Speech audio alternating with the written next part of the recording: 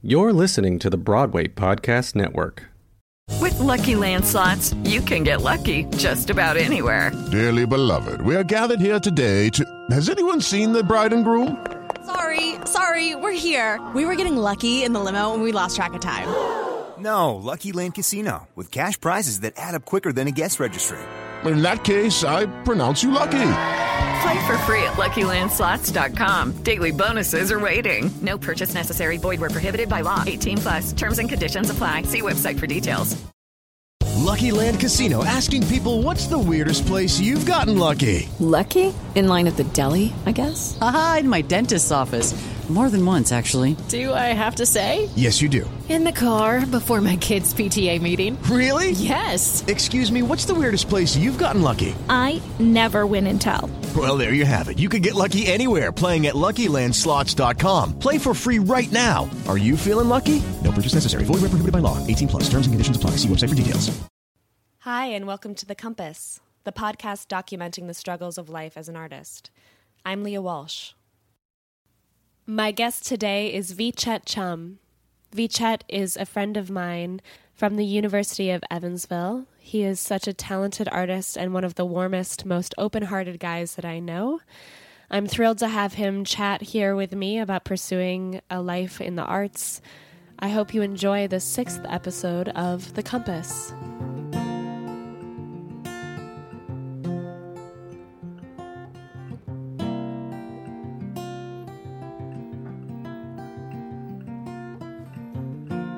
Hi. Hello. I'm so glad you're over at my house. Thanks. I'm glad I'm here. So what do you do to keep yourself from going to the dark side as an artist? Oh, so many things. Mostly, primarily, I try to work. I try to lean into what's scary and try to lean into working more and using my restlessness and my angst and my fears and my anxieties to be productive.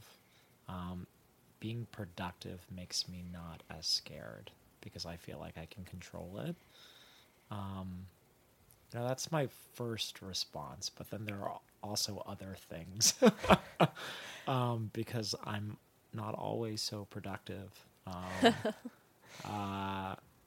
I try to socialize. I try to surround myself with people that I love and I care about. That's important. Yeah, people who who force me to go outside and to breathe and to look around and to drink a beer and to go to a museum or to do anything besides thinking about the things that are bad. Yeah. Is that what the dark side looks like for you? Is it kind of isolating yourself and getting in your head about... Yeah, I've been thinking about this question. I mean, I feel a little guilty that I've now listened to the entire podcast of The Compass. And so I feel like I've, listened to other people's dark sides and mine's not all too different from that. But I know my version of the dark side is isolation and is feeling real sorry for myself and choosing to not, also being self-aware of my struggle and not wanting to burden other people with my own troubles. I often have a problem with feeling like, well, I already know it's ridiculous that I feel this way. Right. And so I often will choose or make a choice to stay by myself so I won't have to burden other people or whatnot. But I do find I was totally enlightened and totally connected with Brendan's response about once you talk about it, it actually feels less awful. Yeah. And it feels less important in a lot of ways. So I've actually made more of a concerted effort to actually talk about it so it's not something that is internalized within me and eats me up. Yeah. That is hard, though, when you're aware of the fact that I shouldn't be feeling this way, or I shouldn't be comparing myself, or I shouldn't be... Oh, for sure. I know it's silly, but I'm doing it. You still feel it. Yeah. Well, and that's a hard thing, because I think I've always had a difficult time expressing the things that make the bad things. Right. You know, the things that feel like... And I think that comes from my upbringing. I think, you know, I was sort of surrounded by people who had been through a lot, you know, in their lives, and so there was this kind of expectation that what you are going through is probably not as bad. Yeah. So I think that for me, I felt guilty and bad about expressing those things, but I think I've in my adulthood, I've sort of come to this other place where I've realized that it is your life, and it is the things that you are reckoning with, and your fears and anxieties about your career and about your artistic life. And this career is hella scary, and living it is hard. And I think that being in New York and being out of graduate school and all that stuff, in the last couple of years, I've really started to understand, no, you can own that pain. Yeah. You know what I mean? Like I do. You can absolutely, you have to own it to be better and to move past it, you know? Yeah, I've dealt with the same thing of feeling like, oh, I'm feeling this way, but you know, there are people experiencing much worse circumstances. Yeah, and sometimes that's... But it's still true that you're having a hard time. Yeah, and the more you just push yourself to say other people are having a worse time than you, the less you're actually dealing with your own stuff. And it internalizes, and it gets bigger, and it gets worse. And you kind of just have to face it, even if it's gross, and even if it makes you feel really terribly gross. You have to kind of look it in the eye and say, yeah, I'm feeling really stupid and dissatisfied with my career. Because I think once you talk about it and once you hear other people go through it, you're like, oh, okay. I'm in a community of people who are going through the same things. Yeah. So when you say that you try to work to take yourself out of that place, how does that manifest for you? It manifests itself. I'm laughing because... Or what ways have you found to have it manifest? If you if you're not casting a play right then, sure. How do you work on your own? Yeah. So, you know, in graduate school, I went to Brown, obviously, and a lot of the curriculum is based in this idea that acting is not too far from directing, which is not too far from writing, which is not too far from any of the jobs that you do in the creative sphere of theater. And so we had to take directing and playwriting classes while we were doing acting classes. And I kind of, during that time, I sort of brushed it off like, oh, I'm going to be an actor. Right. Because that's what you think what the life is, right? But I think towards the end of graduate school, I started to more seriously do writing and directing. And then I didn't really understand what they were talking about until I got out of school and was pushed into New York City and pushed into adulthood and pushed into looking at my career and thinking, what do I do? Like, what should I do? What can I do? Yeah. And so when it got really dark, I mean, I think back to the time when I worked at this hotel I worked the graveyard shifts at this hotel in the Lower East Side. It was called the Hotel East Houston. And I would work from the hours of 11 p.m. to 7 a.m. Whoa. And so I would sit there all night at the front desk and just stare into space. And there's nothing more despairing as an artist than just having time, right? And I'm sure you weren't allowed to do anything else. Yeah, I mean, technically, because, I mean, I obviously cheated a lot. We were supposed to be standing at all times. We were supposed to, the TV was supposed to be off. We were supposed to just be present all night long. Lies.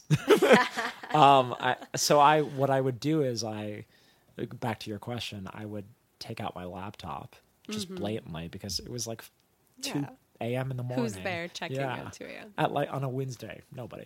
So I would pull out my laptop and just stare at like an empty Microsoft Word document and just go, what do you have to say for yourself?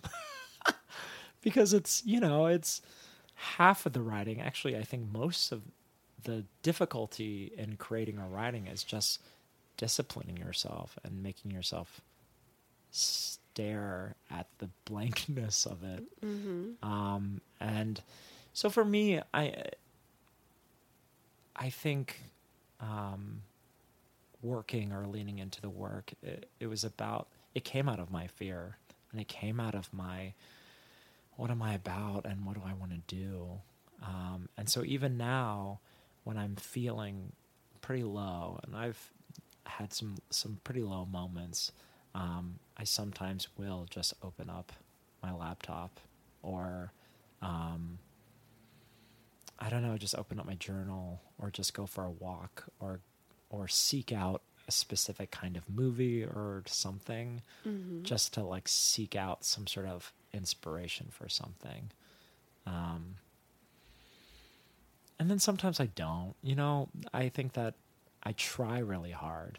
And sometimes I sit there and I just look at it. Yeah. And I'm like, it's like an hour and a half later and I've written like, my name is Vichet Chum, and that's it. But, for me, you still made the effort to put yourself in that space. Yeah, because maybe the more I do it, maybe something will come out of it. And some pretty cool stuff has come out of it. I have realized that in this business, in this career, it is about figuring out what kind of work you want to do, and what you care about. I think you sometimes hear that question, what is your type as an actor, a lot.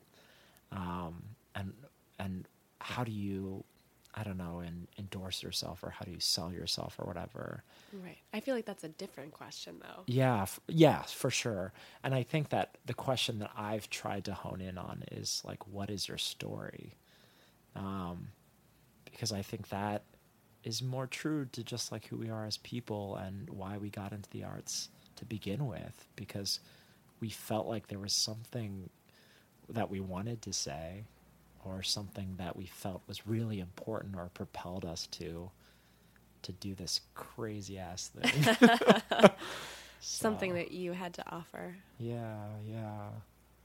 And I mean, I remember being a kid and being really shy and not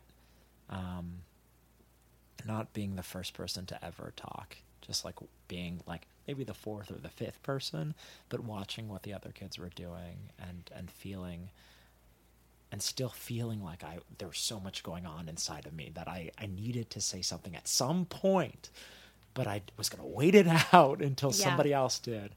And I think there's something about that is an artist's life, there's this need, there's the combination of brewing and thinking about the thing that you want to express, and then getting to the moment of expressing it, and I don't know, I think that that's something that I'm trying to harness and calibrate, and you're circling what that is. Yeah, I don't know. I don't know, but yeah. Yeah. So. Well, I know that part of how you've kind of found an outlet is you've been working on like a one-man show over the years. My one-man show. Yes. Which is, I think, is amazing and brave, and it's something that I would love to tackle at some point because I find it so scary. Yeah. What stage are you at with that right now?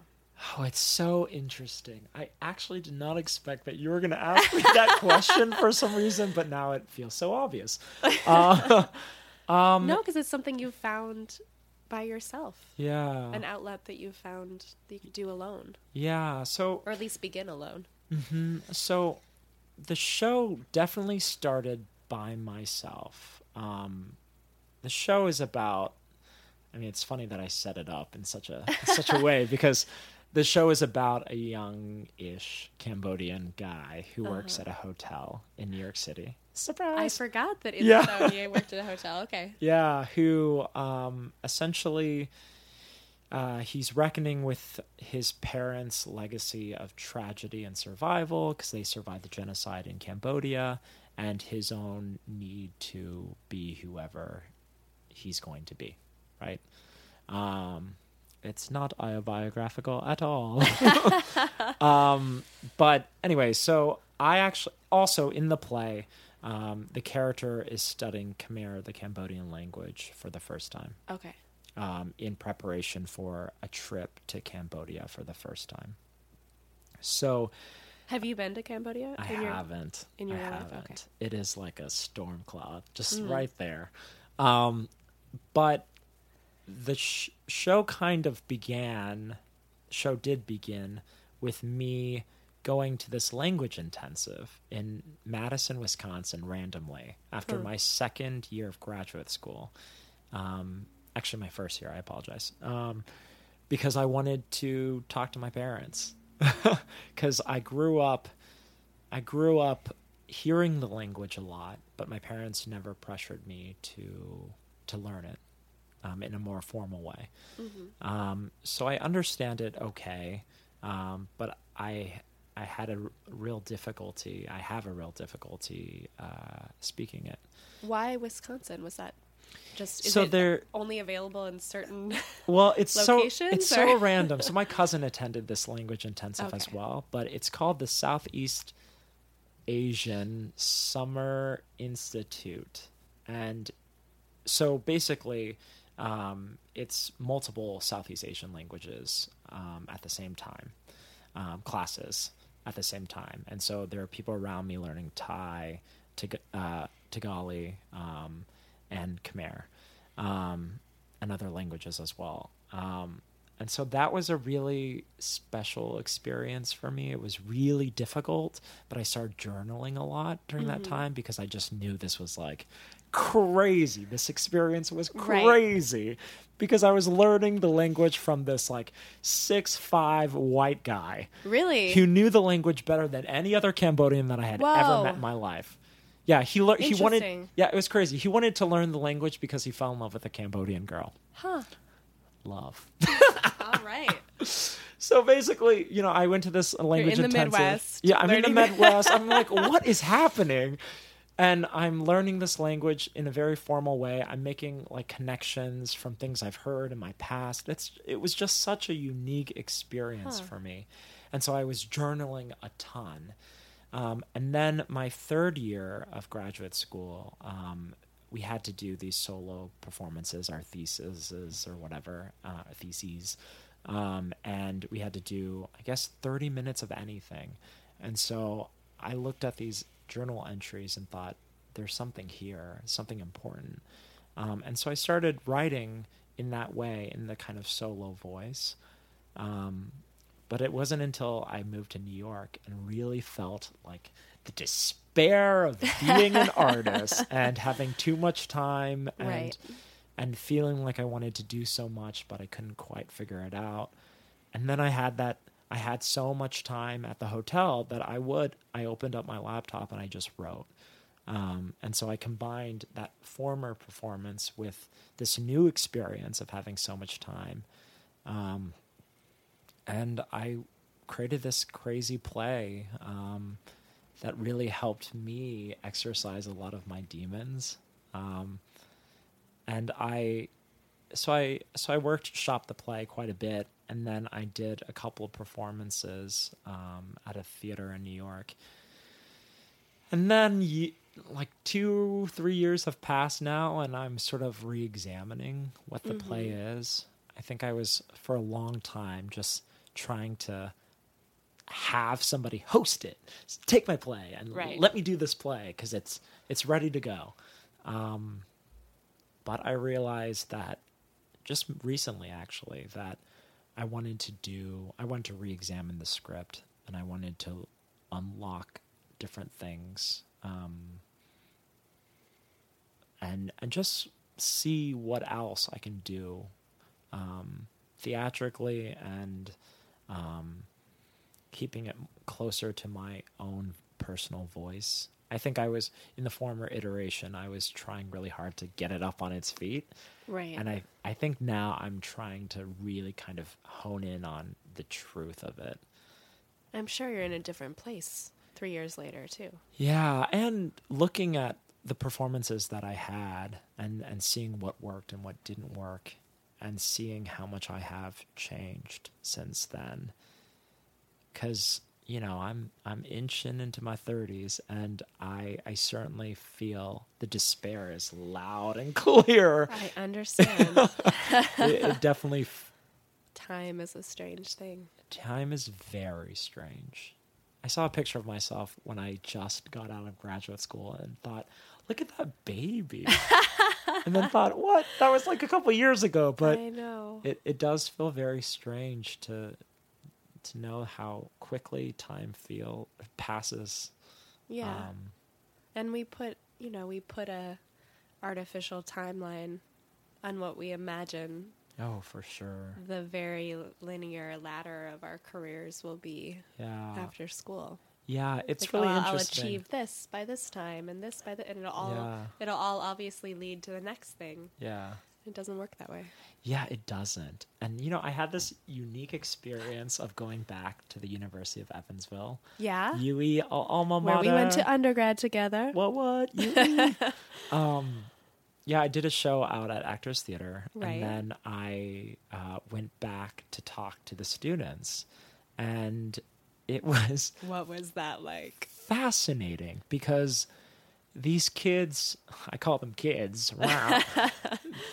But they all look like us. They all feel like us. They sound like us. There's this kind of buoyant, lovely energy about all of them that you can't help but be totally charmed by. But also there's this like feeling of, now years have passed since I've been in college, and thinking of that responsibility to tell these people something important, and something about this career, and you know, for a while I thought to myself that I was going to be like that old man who's like, you want to be in the business, kid? Well, sell your soul. But being there, I had to calibrate a little bit, but I did feel this need to tell the students that the journey is not linear. And I said it in so many words, but I think it was really important for me to relay that you will think that if you do A, B, and C, that this is the career or life you think you will have. But it's sometimes not about that, and that's actually not what happens. It's about, this journey feels much more about trying to figure out how to make yourself happy and finding true happiness in whatever space you're in. Because you can go from A to B to C, and it won't turn out necessarily the way you think it will go. And I don't think that's ultimately it's not negative, because it's the truth, right? Or at least I've been trying to convince myself of that. But I think it's just about being ready for the twists and the turns and the surprises, and finding joy in spite of the things that are really difficult. And yes, working really, really hard, for sure. Like, work your ass off. but also be ready for life to just take you somewhere else. That's so hard in our society, It that is so much very importance is put on what do you do? Yeah. What do you do for a living, and Yeah. your status associated with that. And I think you're right. I think having the instability of that in this career path kind of makes you focus on, am I happy on a more base level? Yeah. What am I doing as a human being? Yeah, for sure. Outside of owning a house and saving for retirement, because we just don't have that. Yeah. Or most people don't. Yeah. Well, and I think sometimes you have this feeling as an artist that you're sort of waiting for your life to begin. Yeah. Or you're waiting for, if I get this or if I get that, then I can do this other thing. The waiting is so hard for me. Yeah.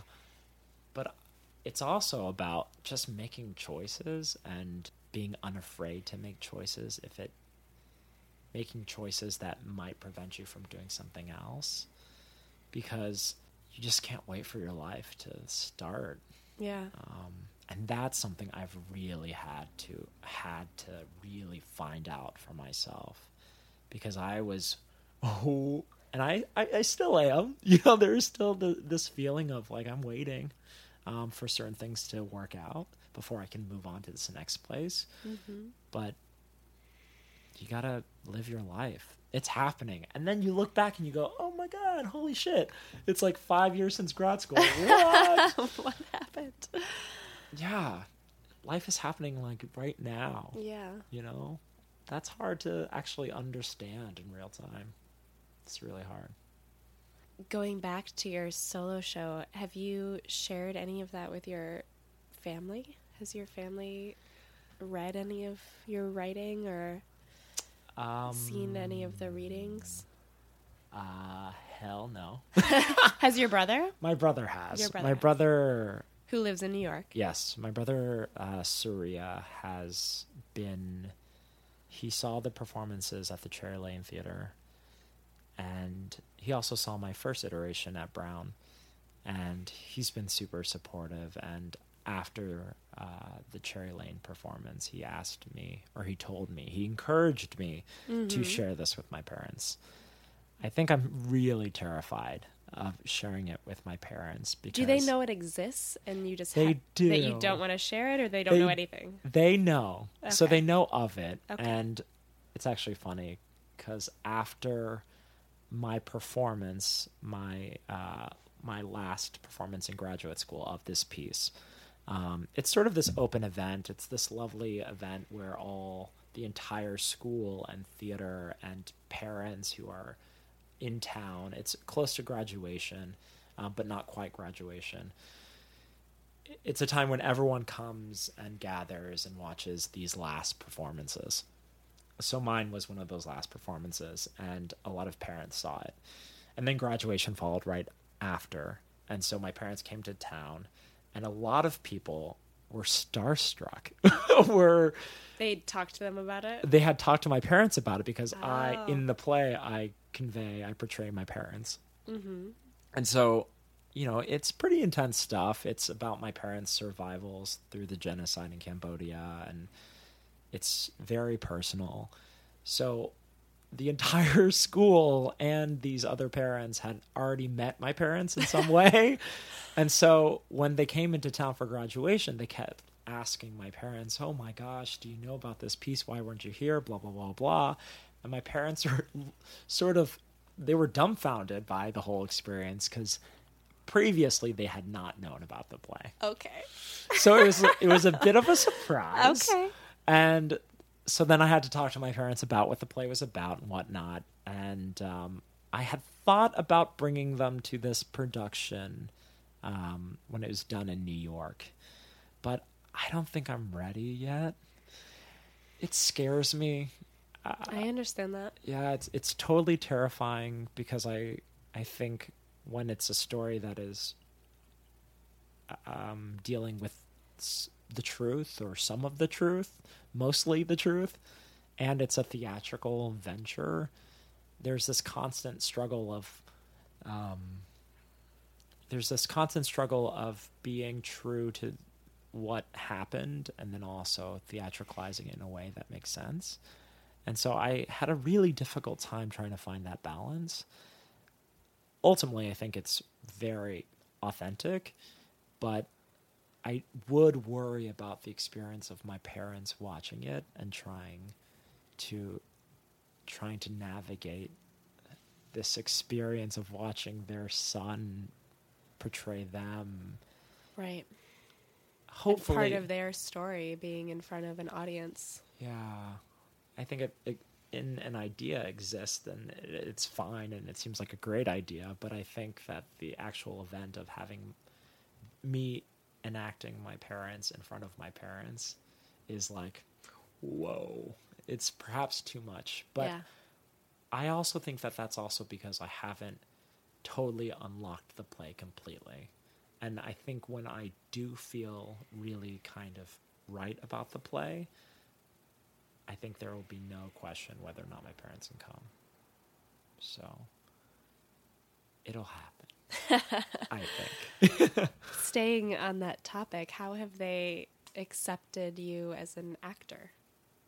Bigger than that solo show, but like throughout your time being an actor, what is your family kind of made of it? Are they confused? They're terribly confused. Yeah. I don't think they're terribly confused. I think they have lots of questions. I think it still stands as a mystery to them. I think like most of our parents, we think of actors as people who are on our TVs. Right. Or in our movie theaters. And any other version is kind of... Yeah. Really? What? Yeah. Like the questions are always, when are you going to be in a movie? When are you going to be in a TV show? Because they know what that is. Exactly. And they relate to that. They understand that. Yeah. And that means success to them if you're going to do this thing called acting.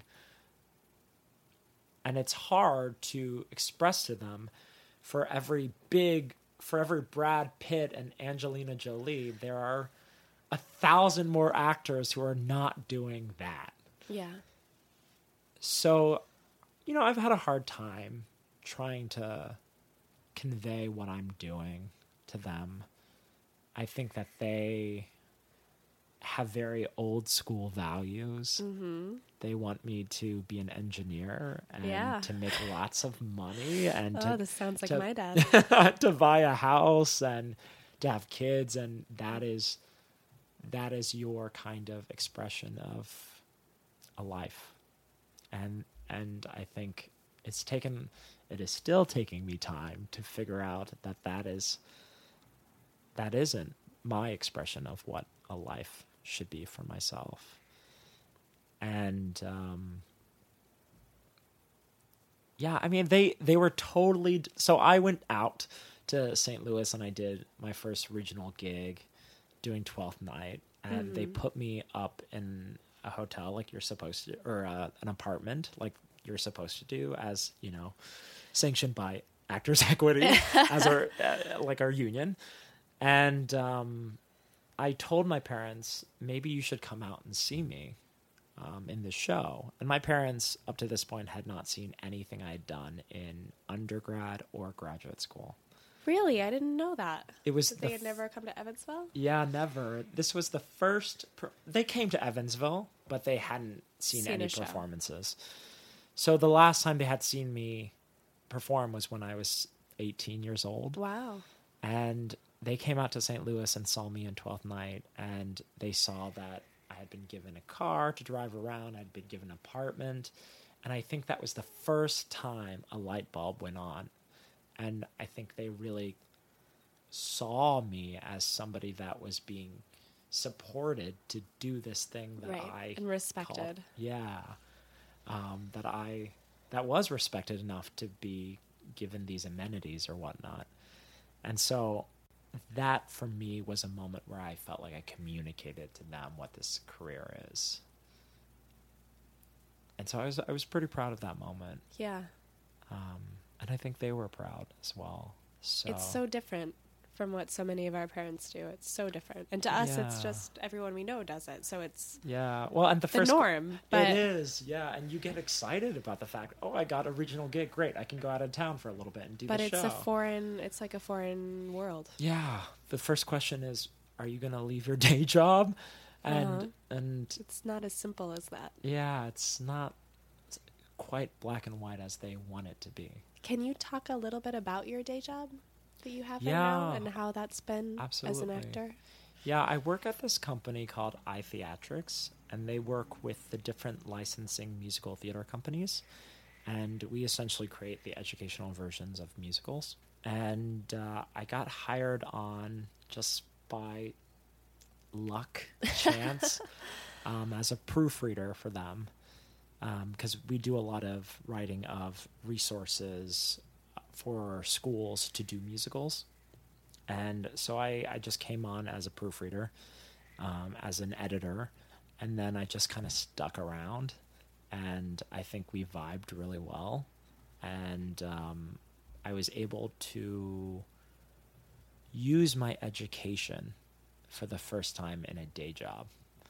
I think that's always the struggle, finding a day job that supports you or allows you to do your thing, your actual work. And I've wrestled with this question a lot, because part of me feels like, why don't I just get a job where I can just turn off and just kind of flail my arms and just not care about it at all. And I've done that before, and I found it to be, I'm also somebody who really worries about wasting time and worries about not using my brain, or worries about not using the education that I've earned. And so waiting tables was not going to work for me. Also, I have a really low threshold for bullshit. So if somebody cares about their food, I don't care. It doesn't work. So doing a job where I was able to use my education and it was the same vocabulary was really valuable to me. And also the company itself, the people in the company are uber supportive of me, and they know where my heart is. So they understand that, and there's a kind of dance we do, which I love this dance we do, because it does allow me to continue to do what I need to do and not fret about the financial stuff as much. Right. So when you got the gig to go to Humana, they were okay with giving you the time off. Yeah. That's amazing. They said, bye, girl, bye. And I said, okay. Yeah, it was great. It was, I've gone out of town for a couple of things, and each time they've said, okay. That's wonderful. And they've always said to me, you can come back whenever you're back. And I think that is great as an artist in this city to have. I'm sure it has its tedious moments and its downsides at times, but that's really wonderful. For sure. And also they have a rehearsal space, which has been so helpful. I wasn't going to mention it, but it sounds like I'm advertising it. A certain production we rehearsed there. It was lovely. No, truly, it's really, as somebody who auditions for whatever, it's like having a space that is a studio that you can actually focus in has been very helpful. So the workplace has been really kind of great for me. I don't think I could have done the things that I've done without them as well. So I value that a lot. Is there any, when you're trying not to go to the dark side, are there any tools that you turn to time and time again? Books that you read, or music that you listen to, or places that you go? There's so many places. I am a wanderer of New York City. I love this city, and I love to hear what other people are drawn to about it. Yeah, for sure. I'm trying to go through my lists of places. Churches. I sit in churches a lot. I used to be a very spiritual person. I am still spiritual, but I think the stark contrast of the craziness of New York City and stepping inside a church is a life preserver for me. And you can always count on a church to be so utterly quiet. Yeah. That you can actually hear your own thoughts without having to worry about walking at the speed of traffic and running to whatever. That makes me think of how we used to have our late night meetups in the chapel at Evansville. Oh yeah, our Dead Poet Society. Yeah, yeah, for sure. But in New York City, you're right. It's a whole different thing. Yeah, it is. It's a refuge, and I wouldn't be alive if I wouldn't be able to go into a church and just sit for a little bit. I also love coffee shops. I love the feel, the idea of people communing in these kind of social spaces and drinking a latte and eating a pastry. I there's something about it that always feels really warm to me. Have you ever read A Movable Feast by Hemingway? No. It's kind of like a journal of his time in Paris. And he just talks about going to the cafes and, nursing a little aperitif all day and writing and having no money and walking around and like feeding off of the architecture and the art and like rationing what food he could get. Yeah. And it makes me feel that way about cafes and coffee shops, like where they used to be. There's actually this an artist's realm. Yeah, there's this one spot, the Hungarian bakery. That's what I was about to say. At 110th in Amsterdam? Yeah, I just got Hungarian introduced to it shop? recently. Hungarian pastry shop, yeah. And it was the first coffee shop where I felt like it wasn't some sort of affect or some weird Brooklyn night coffee shop. No, that is really hip. In that vein. Yeah, it felt very old school. It felt very a place that wasn't trying to be anything else besides what it was. There's an overpopulation of tables and you're forced to sit with other people, and that sort of encourages you to commune. And I've found that place to be really lovely. I lived on 103rd for a year, and that place was my office, as Frank used to call it. And I really miss it because I'm not in that area very much anymore. But it's bottomless coffee. Yeah. No music, no Wi-Fi. A bunch of Columbia students studying. Great. It's the best. It's the best. And there's also like such a range of people. The demographic for that place is pretty wide. There are a lot of older people who go there as well, which I think is really great because it feels, like what a coffee shop used to be in some ways, where people just like hung out and talked about ideas. I'm so glad you mentioned that place. Yeah. And parks, of course. Parks are really special to me. Nature, like breathing oxygen, real oxygen, is very helpful to me. Bookshops too. Strand bookshop. I really love the Strand, even though it's crazy in there. There is something about just like surrounding yourself with literature that is very peaceful. Yeah. So. Oh, I wanted to ask you about the group lab.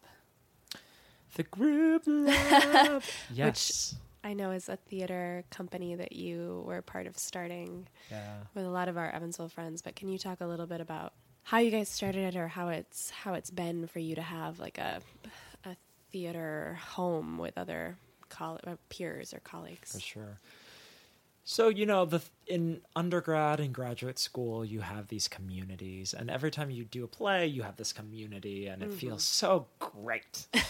And then you're ejected from that, and you go, I need people. And I think that's the joy of being a theater artist, or artist in general, is that you feed off the connection. And so I guess it was the November, I remember this because it was the month of my birthday.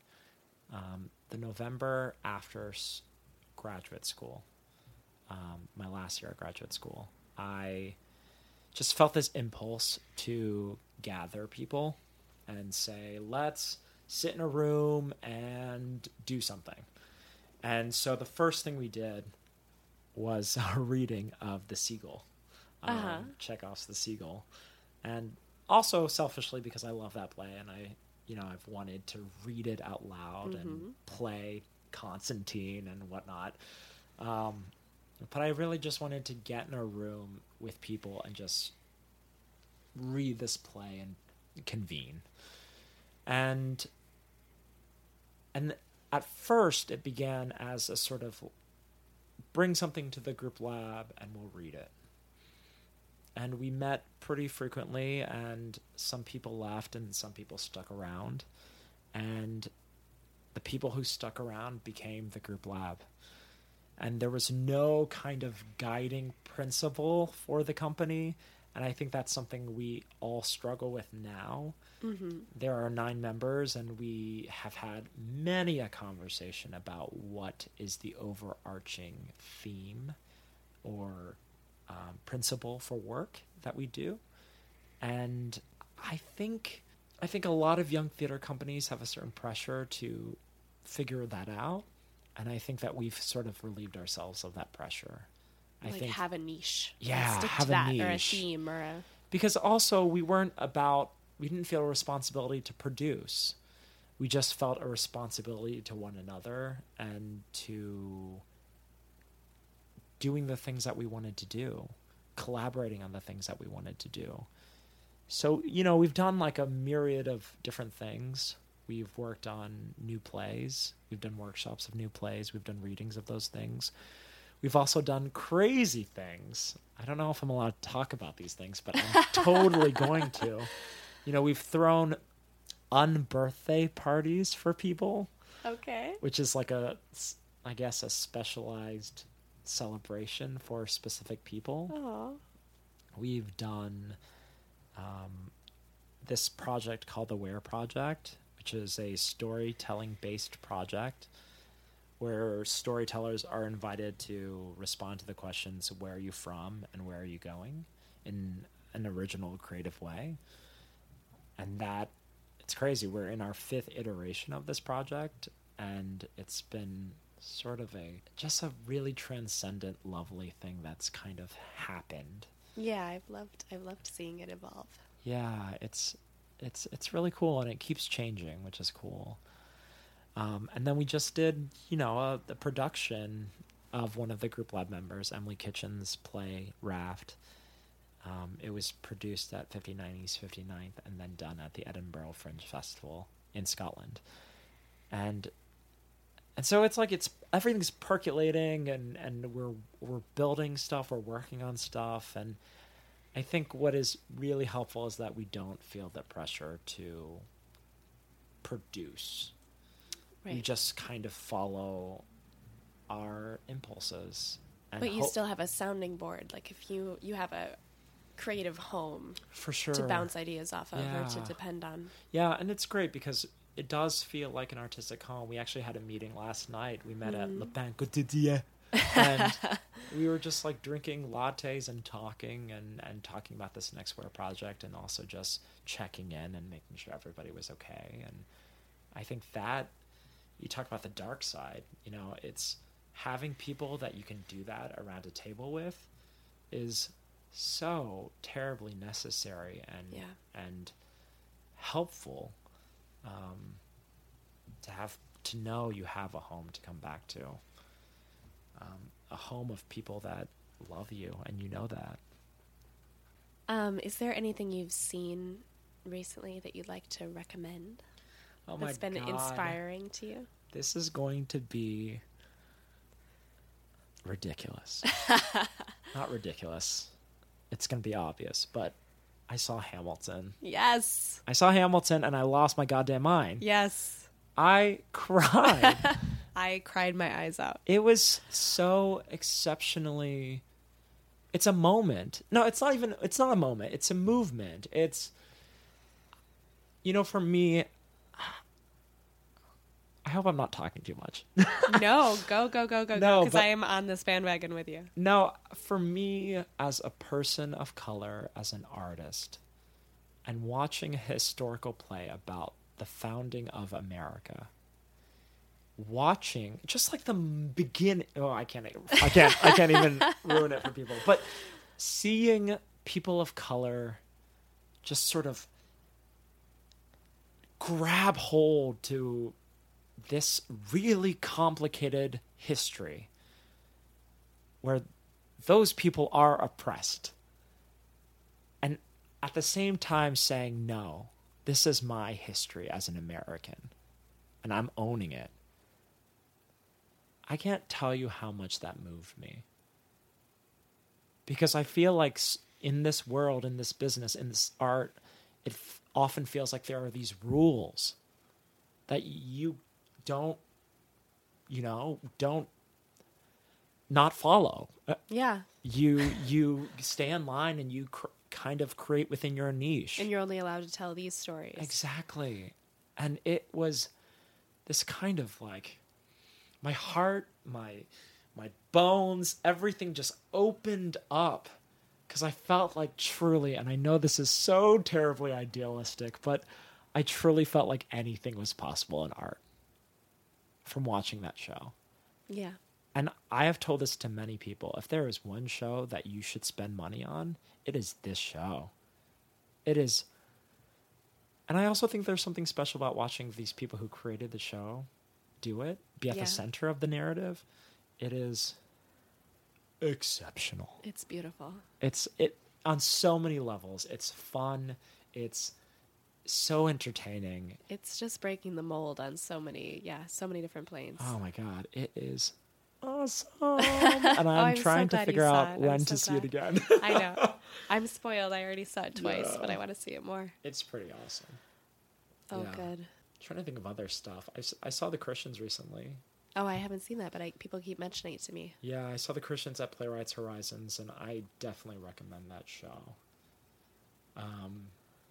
I think we're politically in a very specific, scary time.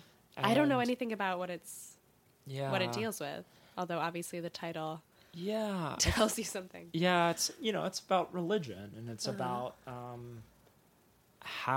relationship to religion, and what is our relationship to religion, and then our relationship to other people as human beings, our interpersonal relationships, and the kind of collision of those two things when you believe something so strongly within your faith, and then you also have to deal with people, other people, humanity, like what you're willing to sacrifice. And I think, I had an interesting conversation last night with my friend Kyle. And I think we had this really interesting back and forth about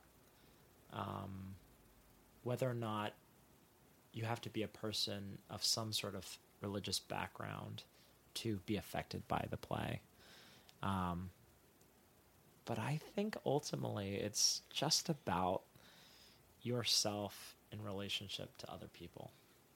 I think that's ultimately what that story is about. I think it's a pretty awesome story. I gotta see it. Yeah. Well, thank you very much for talking with me. Thanks, Leah. Thanks a So lot. glad to have you here. Absolutely. All right. Thanks. Bye.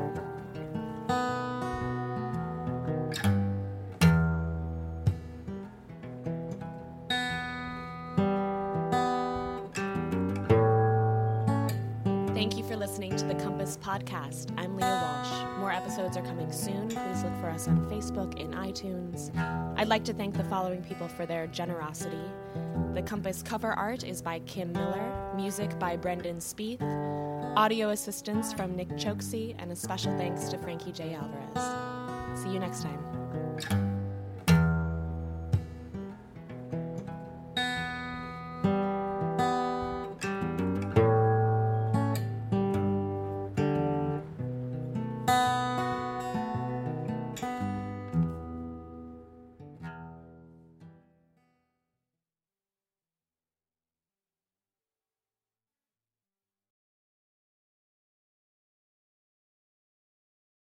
Hey, it's Leslie Odom Jr. here on the Broadway Podcast Network to tell you about the Rise Theater Directory, a program of Maestro Music. Rise is a national online resource designed to connect and empower backstage and administrative and creative theater professionals from underrepresented backgrounds.